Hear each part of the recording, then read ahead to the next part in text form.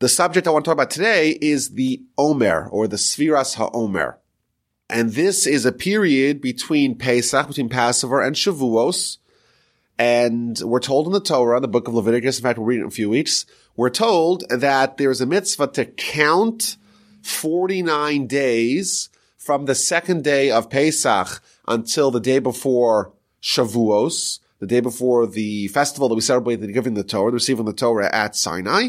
And then that's the 50th day, and that's the day that we celebrate the receiving of the Torah. And the way it is formulated, both in the Torah and in the mitzvah of how we count them, is that there's 7 weeks. Each week is comprised of 7 days. So there's 7 weeks of 7 days. And what I wanted to do today is offer 7 different ways of viewing these days, what the message is, what are the themes, what are the concepts inherent in these special days, the days of the Omer. So before we begin, let's just talk about the absolute basics. We read in Leviticus in chapter 23, it is delineating all the festivals of the year. It talks about Pesach, and then it talks about what happens on the second day of Pesach. On the second day of Pesach, there is a special offering that is brought in the temple. It's called the Karban Omer, the Omer offering. This is, again, the second day of Pesach. It is a barley meal offering. With the bringing of the barley offering, with the bringing of the Omer, you are triggering a law, namely that all new grain is now permitted. And then the verse pivots to talk about there's a commandment to count 49 days from the day that you bring the Omer, 7 weeks, 7 complete weeks, 7 weeks or 7 days. And on the 50th day, you bring a second offering called the Shtei Halechem, the 2 loaves of bread offering. And that is a day, of course, of Shavuos. That's the day of the giving of the Torah. So there's a certain connection here, a certain continuum between Pesach. You have the first day of Pesach. There's no Omer then. The second day of Pesach, you bring this Omer offering and you start this process of counting. You count 49 days. And then on the 50th day, you bring a second offering, and that's the second bookend of this time period, this Omer time period. That's the Shtei Halechem. That's the wheat flour loaves of bread that you bring on Shavuos. So there's a lot of things going on over here. We have this festival that begins this continuum. We have a festival that concludes it. So we have Pesach and Shavuos being connected by these days. We have, of course, the new grains being permitted. We have these offerings bookending this time period. You have the Karban Omer, second day of Pesach, the Shtei Halechem on the day of Shavuos. And then you have this mitzvah to count the days connecting those two ends, which of course is an unusual mitzvah. And it's even more unusual the way it's actually done. You don't just count the days, day 1, 2, 3, 4, 5, 6, 7, 7, etc. You count the days as a standalone entity. So today is 10 days. And then you count it a second way by breaking it down into weeks and days. So today is the 10th day of the Omer, which is 1 week and 3 days of the Omer. So it's a very unusual mitzvah in general to count the days, and the way it's done is also a little bit strange. Moreover, there is a custom that is a very ancient custom. It's a ubiquitous custom not to shave during these times unless there's a need to, not to get married, not to make weddings, not to listen to music, because other things happen during this period, namely the death of the 24,000 scholars who were the students of Rabbi Akiva. There was this plague, there was this epidemic that swept through his students, killed them all, or almost all of them, 24,000 of them. And as a result of that, the cream of the crop of the Jewish people perished during this time, and therefore it became a time of collective national mourning. And some of the ways that we mark mourning is by withholding from things that bring us joy, like music and weddings, and to adopt practices of mourning, namely to not get haircuts or to shave. So there's obviously a lot going on during these days. Like we said, there's this unusual mitzvah of counting, the very unusual way of doing that, the timeline, the second day of Pesach till Shavuos. And we're going to offer 7 different themes of these days. Maybe we could say more accurately, 7 different intersecting dimensions of these days. So the first idea is maybe the most basic insight, and that is that there's a certain intimate connection between the festival of Pesach, of Passover, and the festival of Shavuos. And the Omer is like the bridge that is connecting these two related festivals. In fact, the Ramban, one of the great commentators on the Torah, one of the great medieval sages, he writes that, we have the festival of Sukkot, and you have the first days, and you have the last days, and then you have the intermediate days, the Chol HaMoed. And then you have Pesach. You got the first day of Pesach, second day of Pesach, we have the Seder, and then you have the last day of Pesach, the 7th day or the 8th day of Pesach, and then you have the days in between. It's like they have bridge days, intermediate days. It's still Pesach, but it's not quite a festival. Says the Ramban, that theme applies also to the Omer.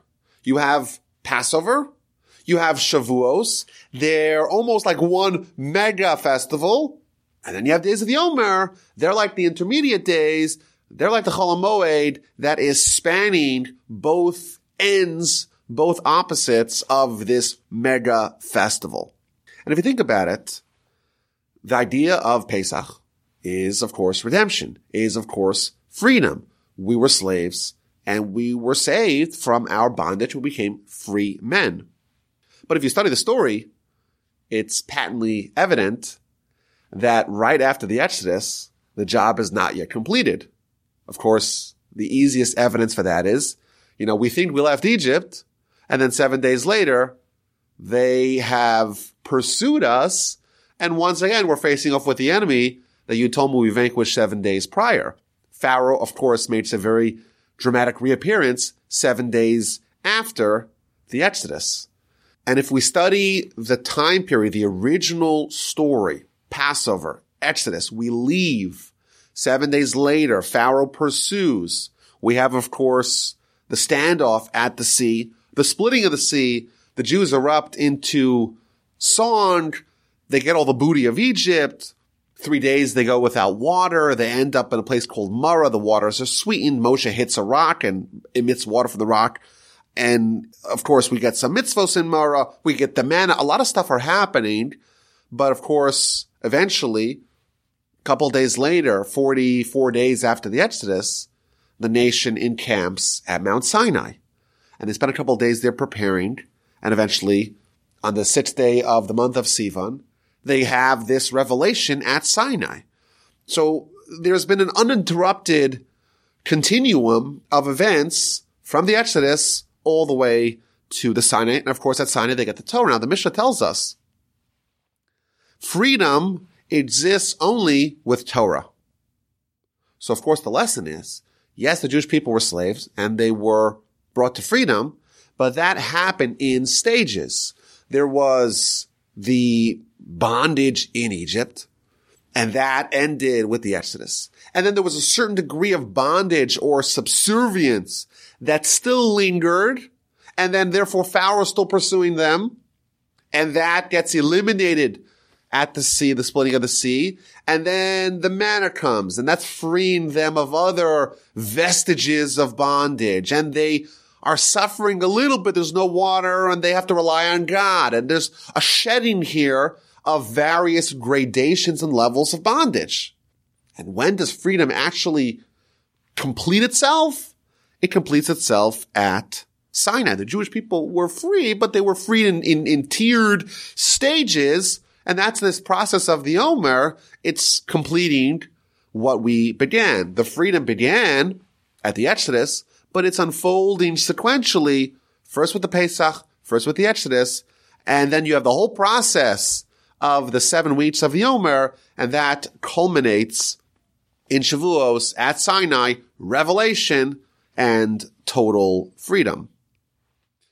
Perhaps you remember in chapter 3 of Exodus, we meet Moshe as an adult, and he is coming to view his Jewish brethren. He goes to see their suffering. He defends the vulnerable Jews that are his brethren. He kills an Egyptian who is mistreating, who is harassing, who is oppressing a Jew. He has to flee.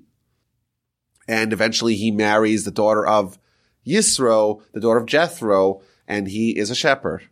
And he has a very dramatic experience one day with his flock at the burning bush. God tells him, okay, you're now nominated to go back to Egypt to go save your Jewish brethren from their suffering. And that begins a very long dialogue where Moshe is resisting this mantle of leadership. And he is raising objection after objection. But it's interesting. Right at the beginning of that dialogue, Moshe tells God, who am I? I'm not worthy. I'm going to go speak to Pharaoh. I'm not going to go speak to kings. I'm going to take the Jewish people out of Egypt. And Rashi, of course, breaks it down. What's happening? He's saying, I'm not worthy. The Jewish people are not worthy. It's not going to happen.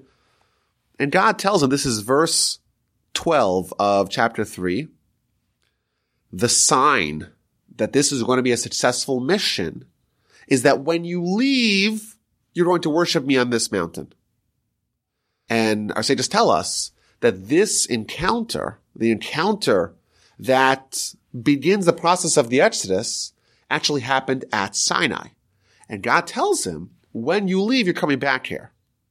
And that, of course, should inform us that there's a very intimate link between the Exodus, freedom from Egypt, and whatever's going to happen at Sinai on the festival of Shavuos. The Sinai experience is part and parcel of the Exodus. And our sages tell us even further. Moshe takes the Jewish people out of Egypt. And of course, when you're fleeing, you're very happy that you're leaving Egypt behind, but where's the destination? Where are we heading to? And our sages tell us that Moshe tells them, okay, we're going to a mountain called Mount Sinai. And on Mount Sinai, we're going to have this commune, this encounter with God. Well, when's that going to happen? They ask Moshe. And he tells them at the end of 50 days. So what do they start doing? They start counting. And every day, it's a check. We're one day closer towards our destination, towards Sinai. And that's the idea of these days is the anticipation, the countdown, and the build-up towards the culmination, the completion of the Exodus, of the freedom that's going to happen at Sinai. There's a very famous comment by the Sefer HaChinuch. We've talked about the Sefer HaChinuch in the past. That is a medieval book of unknown authorship. And what he does is he takes each mitzvah and gives us a snapshot of the mitzvah, what the basic laws are of that mitzvah, and what the basic rationale, the underlying principle of why we have such a mitzvah. And he tells us that the reason why we count the Omer, the reason why we're counting days from Pesach, from Passover, to Shavuos, from Exodus to Sinai, it's because the essence of the Jewish people is Torah. The reason why the world was created is Torah. The reason why we left Egypt, the reason why we were redeemed from servitude was only to bring about Torah at Sinai. And therefore, because the essence of Jewish people and the reason why we were saved and the reason why we were elevated to our height and stature, it's only because of Torah, which was delivered to us at Sinai. Therefore, we were commanded the second day of Pesach to start counting the days in anticipation and to elevate within us or to demonstrate within us, to manifest within us the great desire of that day. There's something very important, very powerful, very essential about the calendar that's upcoming. There's a day, a powerful day that is soon to be with us, and therefore we're so excited, and we are counting the days as if, he gives the example, comparable to a prisoner who is counting the days towards freedom. There's something so powerful that's upcoming. There's something so transcendental in our immediate future. We're so excited about it. We're counting the days. Today's day 10. Day 50, we know something really powerful is happening. Now, one of the questions that everyone asks is, well, doesn't it make sense to count down?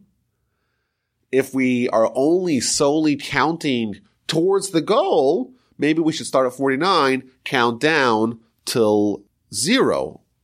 There's many answers to that question. Some suggest that, well, it's kind of depressing to think about how many days you have left. Oh my gosh, 49 days. It's more inspirational. It's more positive. It's more optimistic to count what you have accomplished towards that goal. That's one of the answers. There's many, many answers to this question. But a consensus principle, and this is going to bring us, I think, towards the next idea, the next theme, the next dimension of these days. A consensus principle is that these days are not days of idle anticipation, of idle awaiting. These are days that we are building towards something. We're not just counting down to our destination. The Omer, the time of the Omer, is to build ourselves, to ready ourselves for the receiving the Torah. It's different than an inmate just etching off those days on the calendar till you have freedom. You're not just killing time. You're not just eliminating obstacles before your goal. You're building towards that day. Each one of these 49 days is another rung in that ladder. And the structure of how this works, and I know we've mentioned this in the past, the Jewish people achieved a certain climax twice. The first night of Pesach, there was a revelation that was repeated at Sinai. The first night of Pesach and Shavuos has the same spiritual power. We talked about it being like as if it's one big festival that's connected with the intermediate days. On a philosophical level, there was a revelation of God at Sinai that was matched only by the revelation of God on the first night of Pesach, on the actual night of the Exodus. But there is a fundamental difference between the first time it happened, namely the first night of Pesach, the night of the Exodus, and the second time it happened at Sinai 50 days later. The first time, it's temporary. It's unnatural. It's this external upswing to the highest level. The Kabbalists tell us that the Jewish people were this close from eternal damnation. The way they phrase it is that there's 49 levels of holiness and 49 levels of impurity. The Jewish people were on the doorstep of going beyond the point of no return and of condemning themselves for destruction. In the words of the prophet, they were spiritually naked. They only had the blood, so to speak, or the bloods. The blood of the Passover sacrifice, that was their one merit, and the blood of their circumcision, that was their second merit. That was the only redeeming qualities that they had. So what happens the first night of Pesach? A flash unleashes itself in the world. God himself, no angels, no intermediaries. He just appears. And this is such a powerful experience, all the firstborn die. They can't handle it. They are given certain tools to absorb spirituality, but it burns right through them. But the Almighty passes over the Jewish people's house, and they have the experience without the danger. But did they earn that experience? Did they get to that highest 50th level of holiness on their own? Did they earn it? They didn't. And therefore, after they're given a taste of what this highest level of holiness, of what it's like to be taken from the 49th level of impurity and ascended to the 49th and 50th level of holiness, and they've been given that free, pro bono, unearned, unnatural, on day 2 of Pesach, they go back to the bottom floor. They go back to ground zero. And then over the next 49 days, step by step, rung by rung, they earn it. They build it. They take the steps necessary to actually become worthy of once again achieving level 50. After 49 days, they're ready to re-experience the same experience that they had for free on the first day of Pesach to relive it at Sinai. I heard an example. You have a father bequeathing a business empire to his son. The father's really rich, owns all kinds of business, runs a conglomerate, and it's housed in a gleaming skyscraper with 50 floors. And of course, the dad, the mogul, the tycoon, he runs operations from the nerve center all the way in the penthouse, all the way on the highest floor. And each level is a different business, different operations. The father wants to hand over the keys to the kingdom to his son, to his heir, and this is how he does it. He says, okay, come to the 50th floor. Take the elevator up. Spend a week over here, spend a month over here, see the big picture. Be given the corner office for free. Once you've seen what it's like, okay, time to go all the way back down to the bottom and really learn the business, really earn your stripes floor by floor. At Sinai, we have ascended floor by floor, 50 floors, and we have once again gotten back to the place that we took the elevator up to on the first day of Pesach. And this explains the role of the Omer. You know, if Omer is connecting Pesach to Shavuos, you would think naturally to start from the first day of Pesach. First day of Pesach, you start counting the Omer. You start getting into that mode. The answer is no. The Omer is not merely counting days between two festivals. The Omer is about building up to once again reacquaint ourselves, recreate the scenario, the situation that was present on day one of Pesach. And I think this leads us into the second theme of these days. Of course, these days are a bridge between Pesach and Shavuos, and there's a certain internal consistency threading those two festivals. But a central theme, of course, that's related, is that these are times of preparation and anticipation. We have a principle. This is a bedrock principle of Torah philosophy. Nothing great can be accomplished without proper requisite preparation. If you want to relive the experience of the festivals, if you want to actually absorb the lesson, the takeaways of these grand days, you have to work hard to get there. If we did Pesach correctly, we experienced a degree, a modicum of redemption ourselves on Pesach. Now's the time to prepare for Torah, to prepare for Shavuos, to prepare for Sinai. We have the Omer period to polish ourselves. The full name of the Omer period is called the Sephiras HaOmer, which means the counting of the Omer, or the days of the Sephira. Now, if you listen to that word Sephira, it sounds a lot like a word called sapphire. And in fact, in Hebrew, the gem, the sapphire, is called a sapphire. Isn't it interesting, point out the commentaries, that the days of the Sephiras HaOmer, the counting of the Omer, it sounds a lot, it rings like the Sephira, the sapphire, the sapphire. And the commentaries explain, it's not a coincidence. These are days that we have to polish ourselves to become a gem worthy of Sinai. And we have 49 days to get ourselves in the zone, to get ourselves prepared, polished, ready to go for that experience, to relive it. And in fact, there is a ubiquitous custom throughout these days to study Pirkei Avos, to study the chapters of our fathers. This is the guidance of our forebearers.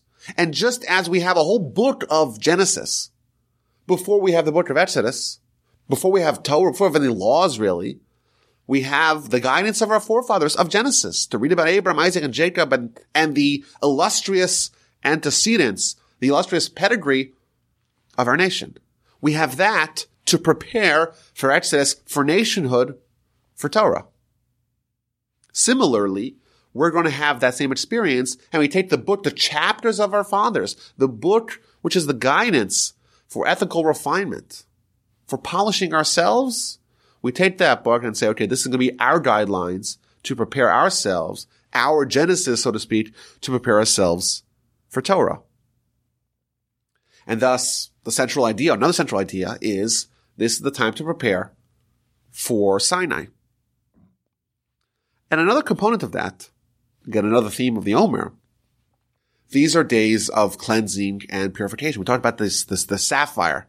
You have a sapphire, you got to polish it, got to make sure it is gleaming. We have 7 days, we have 7 weeks of 7 days. If you study the Torah, you'll find a reappearing motif. 7 days creation, 7 days perfection, 7 days purification. So for example, we have all these laws, purity and impurity, in the book of Leviticus, and almost all of them, it takes us a period of 7 days to be purified. You have the Nida, the Zava, the Zav, the Yoledis, the Metzora, all these laws of people that become impure, very draconian, complicated laws, but invariably they have 7 days of renewal, 7 days of purification, 7 days of cleansing. And of course, that parallels the 7 days of creation. When someone is impure, you don't just brush off the impurity, you recreate the new person, so to speak, in a new paradigm, in a pure paradigm. And thus, 7 days of creation, 7 days of purity, when someone becomes pure, they're like a new person, clean slate, brand new, square one, all the opportunities are available. What do we have with the Omer? It's not just 7 days. It's 7 weeks of 7 days. It's 7 squared. We have purity with 7 days, uber duber purity, thorough cleansing, uber purging of all the sins, uber cleansing, and uber preparing ourselves to be those people to stand at the foot of the mountain to be ready to experience God at Sinai. In fact, there is an interesting Mishnah in chapter 2 of the book of Idiyos.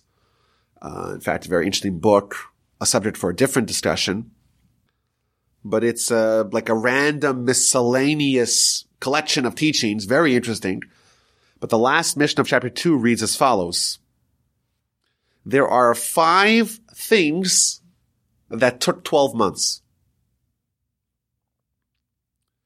The judgment of the people of the flood, the judgment of Job, the judgment of Egypt, the period from when the plagues began to the Exodus, 12 months, the judgment of Gog and Magog, which is some sort of futuristic war, 12 months, and finally the judgment of the wicked in Gehenna, 12 months. So these 5 periods of judgment, each one of them takes 12 months. Says Rabbi Yochanan ben Nuri, this is a dissenting opinion. It's not 12 months. The wicked don't get judged in Gehenna for 12 months. No, they get judged from Pesach to Shavuos. Now, what does that mean? So incidentally, I want to point out that when it says 12 months, at least according to Rashi, and that's the only comment that I've seen, it doesn't really mean just 12 months. It means a year, a full year. Which, by the way, the reason why when we have a deceased parent, the custom is to say Kaddish for a year. Why do we say Kaddish for our parents that pass away? The reason why is because this year following their passing, they're in a vulnerable state. They're potentially being judged. And therefore we can aid our parents in the event that they have some sins that need to be cleansed in Gehenna. We know that it could be 12 months that they could potentially be there. And therefore 12 months we're saying Kaddish because someone after they've passed, they themselves can't do any mitzvos, but their children, they're like a spiritual extension of themselves. And therefore the child who does a mitzvah, child who says Kaddish, child who testifies to God's total dominion, that can aid and that can assist the parent potentially going through a challenging cleansing process in Gehenna. Now, traditionally, we only actually say it for 11 months because we don't assume that our parents are that bad, that they need the full, the full regime of 12 months. They maybe 11 months. Some people have a custom say 12 months, but others say, no, we'll just do the 11 months. We assume that, at least there is some righteousness and meritoriousness, and therefore we'll say just the 12 months. Now, why does it take a year to be cleansed in Gehenna? So I have my own theory. Talmud tells us that there are 248 positive mitzvos. If we count the times that the Torah tells us do something, 248 different commandments. Whereas with the negative commandments, 365. Says the Talmud, equal to the days in a solar year. Now what that means, I don't know. But isn't it interesting? Talmud tells us there's 365 days in the solar year. 365 corresponding sins. When you are cleansed from your sins, it takes 365 days. Maybe each day there is a judgment for a given sin. And therefore the maximum, someone does all 365 sins, well then they'll need 365 days to be purged, to be cleansed from all of those sins. Maybe, who knows? But interestingly, when the Mishnah is talking about post-mortem spiritual cleansing, it says, according to the original opinion, 365 days, 12 months. And then we have this dissenting opinion. No, it's not 12 months. It's 50 days between Pesach and Shavuos. What this is revealing to us is that the power of these days are for cleansing and purging. When we look at the concept of Gehenna, and I want to talk about it, of course, it's a big subject, and it's one that people get heated, pardon the pun, about, and one that people are very intrigued about. Maybe we'll schedule that when we talk about the 13 principles, because it does appear in the principles. When we talk about this idea, the idea of someone going to a place called Gehenna to cleanse their sins, it's very important for us to remember this is not God getting revenge. This is someone, a soul, that its natural destination is to be in close proximity with God. And therefore, as a result, it has to be fitting, has to be ready for such a stature. And a sin sullies souls. A sin sullies the souls. So if something in their soul needs to be cleaned, it has to be power washed, it has to be cleansed before they can achieve their ultimate destiny of being close to God. And our sages tell us what time is most propitious for soulful cleansing? The days spanning Pesach and Shavuos, the days of the Omer, the days of the Sphira. Like we said, it's the polishing of our sapphire. Our soul's like a sapphire. Sometimes it gets some smudges. Sometimes it gets some alloys. We need to polish it. When's the best time to do that? The best time to do that is right now. It's a lot better. It's a lot more pleasant to do that now and not have to wait and to endure the Gehenna. Let's do it now, and specifically at the time that is most designed for that. Think about it. The Jewish people, they leave Egypt. What are they? They're a nation that has spent a lot of time surrounded by idolaters, and some of those mores filter and practices filtered into their behavior. And now what's going to happen? They're going to have prophecy at Sinai? How's that going to happen? You got to cleanse. You got to make yourself a vessel worthy of that experience. And therefore, that theme is central to these days. And therefore, during these days, we are tasked as well with preparing, cleansing ourselves from our sins, from our impurities, from our spiritual alloys, and prepare our soul for Sinai and cleanse our soul from any hiccups, any past misdeeds. there is another theme of these days. And again, it's another theme, but it's interrelated, but it's another dimension of how to look at these days. The Torah frames the days of the Omer, the counting of the Omer, as the bridge, as the continuum connecting two offerings brought in the temple. One of them is a barley meal offering that's brought on the second day of Pesach. And one of them is a wheat loaf offering, the two loaves of bread, corresponding, of course, to the two tablets, the tablets of testimony, the tablets of Sinai, that's brought on Shavuos. And the commentaries point out that there's a difference between barley and wheat. Both of them, of course, are grains. Both of them, of course, have gluten. One of the 5 grains. Both of them are part of that group of 5 grains that contain gluten. But there's a difference between the two. The Talmud tells us that barley is considered animal feed. It's animal fodder. It's food for animals. And wheat, on the other hand, is considered food for humans. And even today, wheat is a much more dignified food. And therefore, that is highlighting the transformation of what's happening between the Jewish people subjugated to Pharaoh and the Jewish people submitting themselves to God. We were like animals to a certain degree. We have this barley within us, this barley food that we're testifying that's us. And over the course of these days of the Omer, we're upgrading ourselves to bring the wheat and to bring the human food, so to speak, because now, over the course of these days, physiologically, we're trying to change ourselves and say, okay, an animal has a body. A human has a body. So where is the difference? The difference is only in the soul.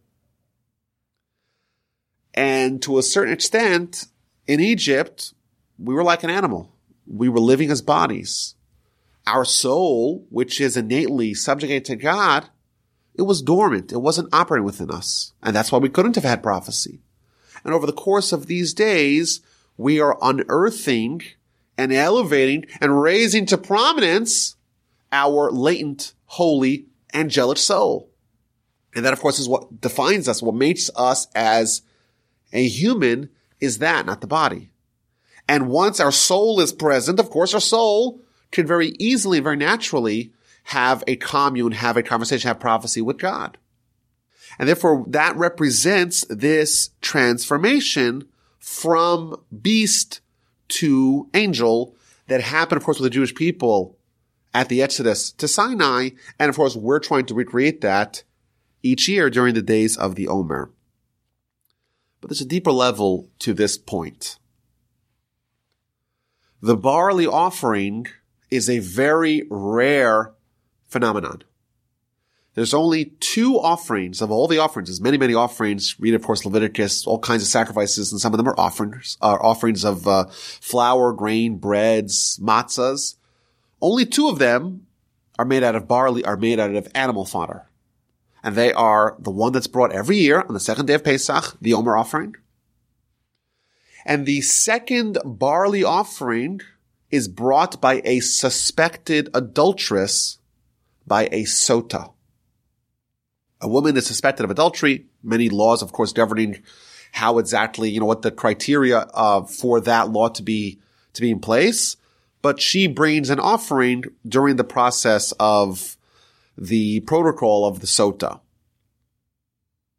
And then you have something brought of wheat, and that is brought on Shavuos.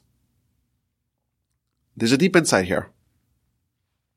The sota, of course, is the suspected adulteress, is the woman who has been acting unfaithfully, who has rebelled, so to speak, against the union. Jewish people, they're in Egypt. Where do they come from? They come from Abraham, Isaac, and Jacob, the founders, the pillars of this relationship, people that were close to God more than anyone else in history. And what happens? They descend to Egypt, both geographically and spiritually. They become indistinguishable from their Egyptian neighbors. They become sinners. They become idolaters. They become people who rebel against God. And what happens? we have to uplift them with the Exodus. And of course, the Exodus is temporary. Day 1. Day 2, realize where you're holding. You're at the level that is paralleling the sota, the suspected adulteress. You have rebelled. You have refused to recognize where you come from, to recognize your origin. There is a fascinating teaching in the Talmud. Of course, it's talking about something entirely different, but it may be related to this point. The Talmud is brought down in several places. One of them is in the book of Brachos, page 40a. It's asking the question, what was the fruits of the tree of knowledge? We know the story, Adam and Eve, they eat from the fruits, forbidden fruits, and everything changes. What was the fruit? So we're told in popular culture it was an apple. Well, was it? Talmud says maybe not. Talmud brings 3 opinions as to what it was. According to Rabbi Meir, it was a vine. Why? Because nothing brings as much wailing as the vine. That's the first opinion. Comes along Rabbi Nechemiah and says, no, it was a fig. Why? Because later on, they're trying to cover up their nakedness with fig leaves, and it's appropriate to try to rectify the sin with the sin itself. And therefore, they sin with the fig and try to fix it with the fig. That's what Rabbi Nechemiah says. Comes along Rabbi Judah, Rabbi Yehuda, and he says, no, it was wheat. Why? Because a child does not recognize their parents until they start eating bread, until they start eating wheat. And therefore, this is called the tree of knowledge. And therefore, what gives someone knowledge? It's the bread, it's the wheat. That's what the Talmud says. Now, obviously, if we were trained to know how to process teachings in the Talmud, we know there's a lot going on over here, and there's a lot of things beneath the surface. But isn't it interesting that the Talmud describes wheat as the food that when a child has it, it's associated with recognizing their parents, with recognizing their origin.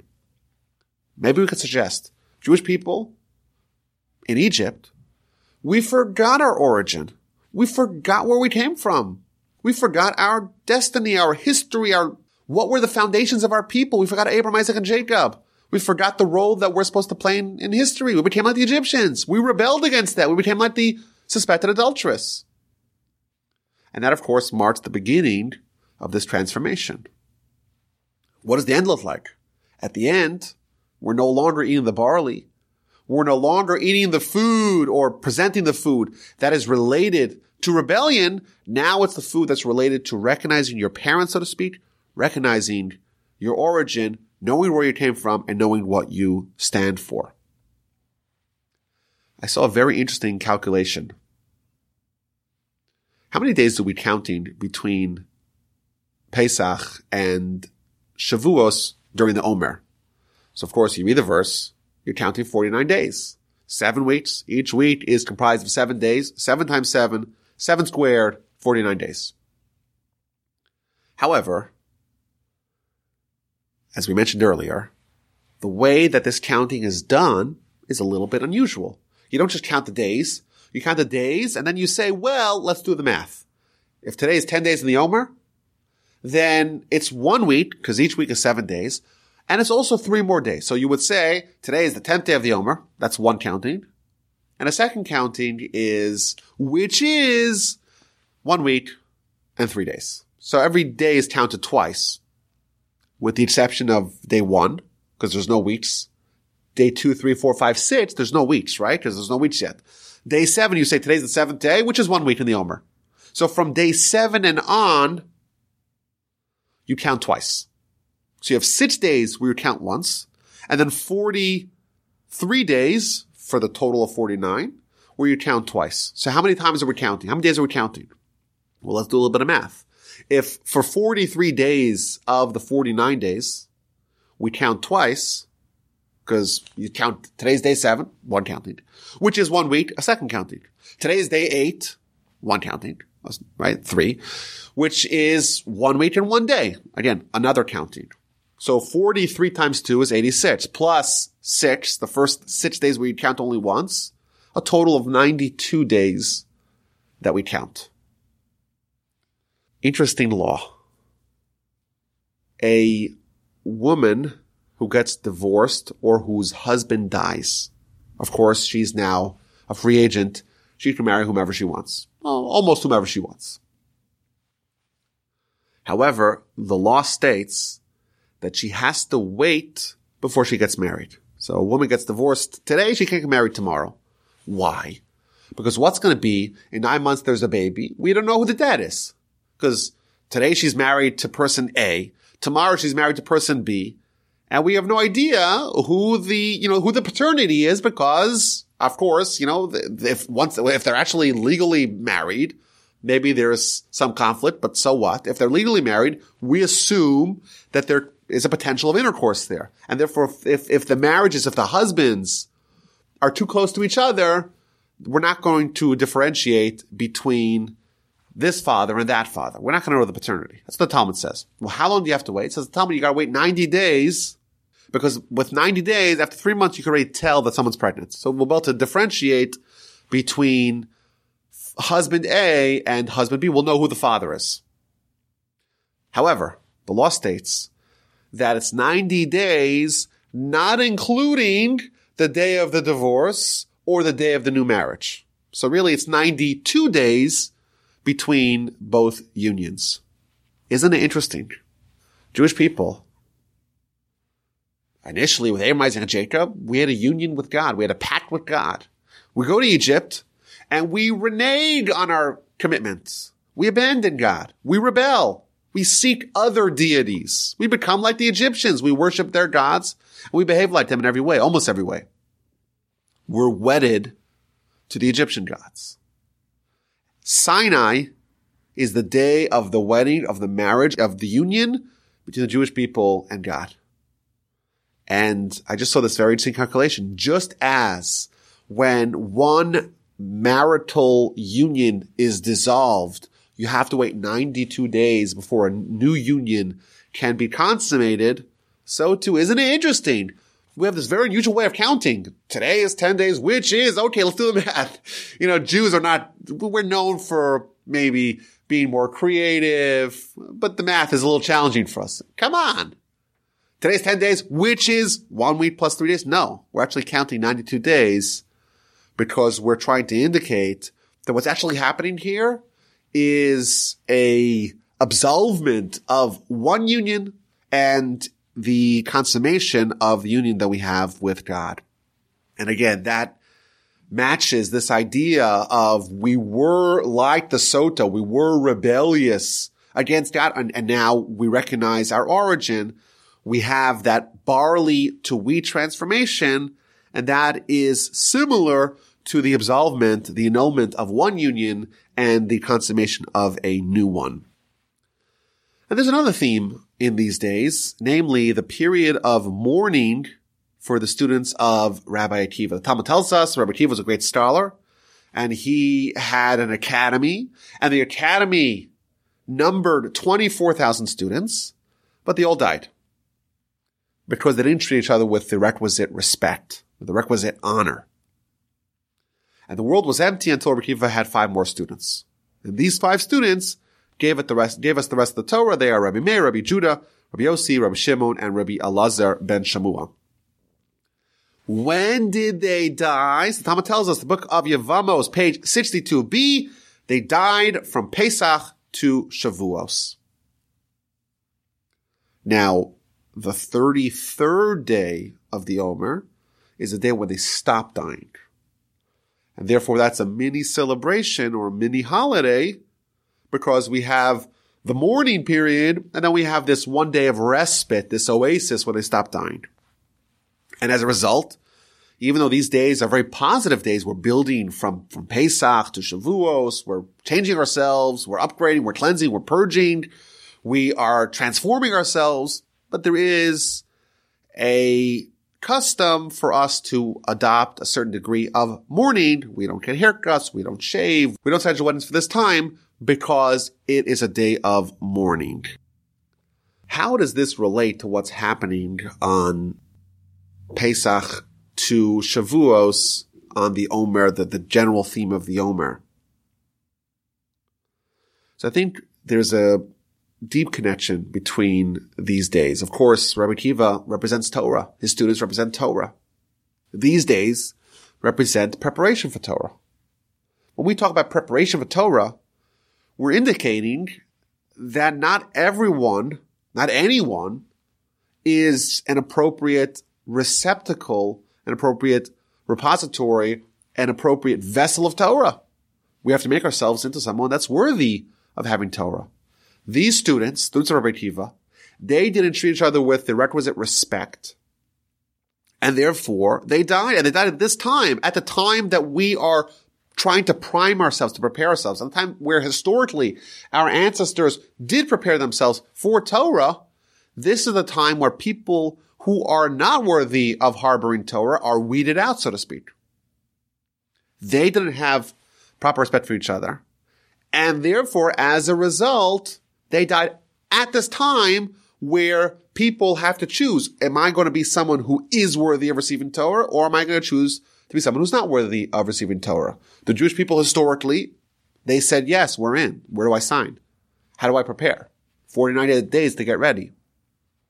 Students of Rabbi Akiva, they didn't treat each other with the proper respect, and consequently, they perished in this time.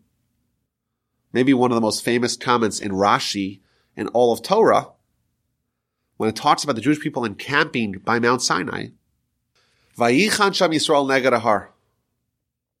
The Jewish people are described in singular terms, not in plural terms. The singular nation encamped at Mount Sinai. Says Rashi, Ki ish echad belev echad. Like one man with one heart, with one purpose. The Jewish people were totally united at Sinai. In fact, our sages tell us that if you count the letters of the Torah, the 600,000 letters of the Torah, one corresponding to each soul that was at Sinai. And just as if you have a Torah that's missing even one letter, the whole Torah is invalidated, so too, if the Jewish people, if there was one person that was not on board, they wouldn't have been worthy to receive the Torah. You have a disparate nation. A nation of a bunch of individuals over the course of these 50 days are being welded together into a single indivisible entity, a nation united as one person, a nation that could be described in singular terms, a nation with one purpose, a nation with one mission, a nation with one goal. Okay, this is the nation that could receive Sinai. Rabbi Akiva students, they don't treat each other with respect. The only reason why you would not respect someone else is because you view them as an external entity, as someone who is not you. This is a foreigner. This is an alien. This is an other. And therefore, you are demonstrating, or the students of Akiva demonstrated, that they were not cut out for Torah. And therefore, at the time where people have to choose, are they cut out or are they not cut out, they died because they didn't treat each other with the requisite respect. There's 49 days for us to get ready. In the Mishnah Pirkei Avos, Rabbi Yochanan ben Zakkai sends his 5 students, so 5 primary students, on a mission, fact-finding mission. Go find out what's the best characteristic of all of them. And each one of them comes back with their findings. And ultimately, the student who says, Leiv Tov, a good heart, that's the student that Rabbi Yochanan ben Zakkai says, you're right. Leiv Tov, a good heart. A good heart incorporates all the characteristics of the nation. The Jewish people were like one man with one heart. Over the course of these 49 plus 150 days of getting ready for Sinai, they acquire the trait of a good heart. The gematria of the word leiv, heart, 32. The word tov, 17. The total is, of course, 49. These 49 days are 49 days for us to acquire the leiv tov, the good heart, to become worthy of being one nation, one man with one heart, and being ready for Sinai. And thus, this brings us to our final theme. There's got to be a special emphasis on viewing the other positively, of trying to find the good, trying to see the good in another person, trying to have goodness exuding from your good heart, to try to create unity between you and your brethren, to try to remove division and schism and factionalism and fractionalism between you and others, and to try to unite as much as possible to become ready for Sinai. Yes, there are some contradicting themes of this day. On one hand, we're told it's days of mourning. Rabbi Akiva students died. On the other hand, it's days of preparation, days of anticipation, days of joy with the pending celebration, with the pending matrimony. I think in effect, we're given a choice. Which kind of experience do we want to have over the course of these 49 days? Do we want to be the people who are building, who are continuing the process of the Exodus, trying to unlock as much redemption and freedom as possible, taking what we've earned on Pesach and trying to continue it to earn Shavuos as well, to prepare, to anticipate, to count, to await, and to build towards that day, to purify ourselves, to polish the sapphire that we have within us, to take the barley, the beast food, and try to turn it into the man food, to turn it into the wheat, to unearth the soul that we have within us, to take the rebellious nature of the sota, of the adulteress, so to speak, and to become like the child who knows how to recognize their parents with the wheat? Are we going to have that special emphasis of welding together as a nation, becoming that good heart? Or are we going to suffer the fate, so to speak? Are we going to try to live these days as the students of Rabbi Akiva, and then these days are days of mourning? So these are some of the themes, 7 themes. Like I said, they're all related. They're all interconnected. But these are very powerful, important days. It's not just an isolated mitzvah. Let's just count days. It's not like, the Torah has an inefficient calendar. We need to outsource the counting to everyone else, or else we'll just lose the count. Of course not. There's very powerful meaning behind these days. These are days of, or capable of at least, tremendous personal growth and transformation.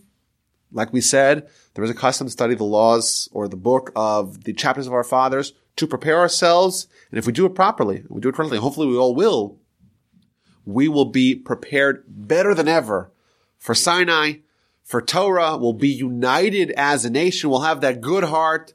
Our sapphire will gleam, will be shiny, will just be bursting with life, and we will be ready for the grand matrimony of Sinai on the Festival of Shavuos at the end of this 50 days of transformation. My email address, as always, is rabbiwolbe@gmail.com. I look forward to hearing from you. Any questions or comments or feedback of any kind.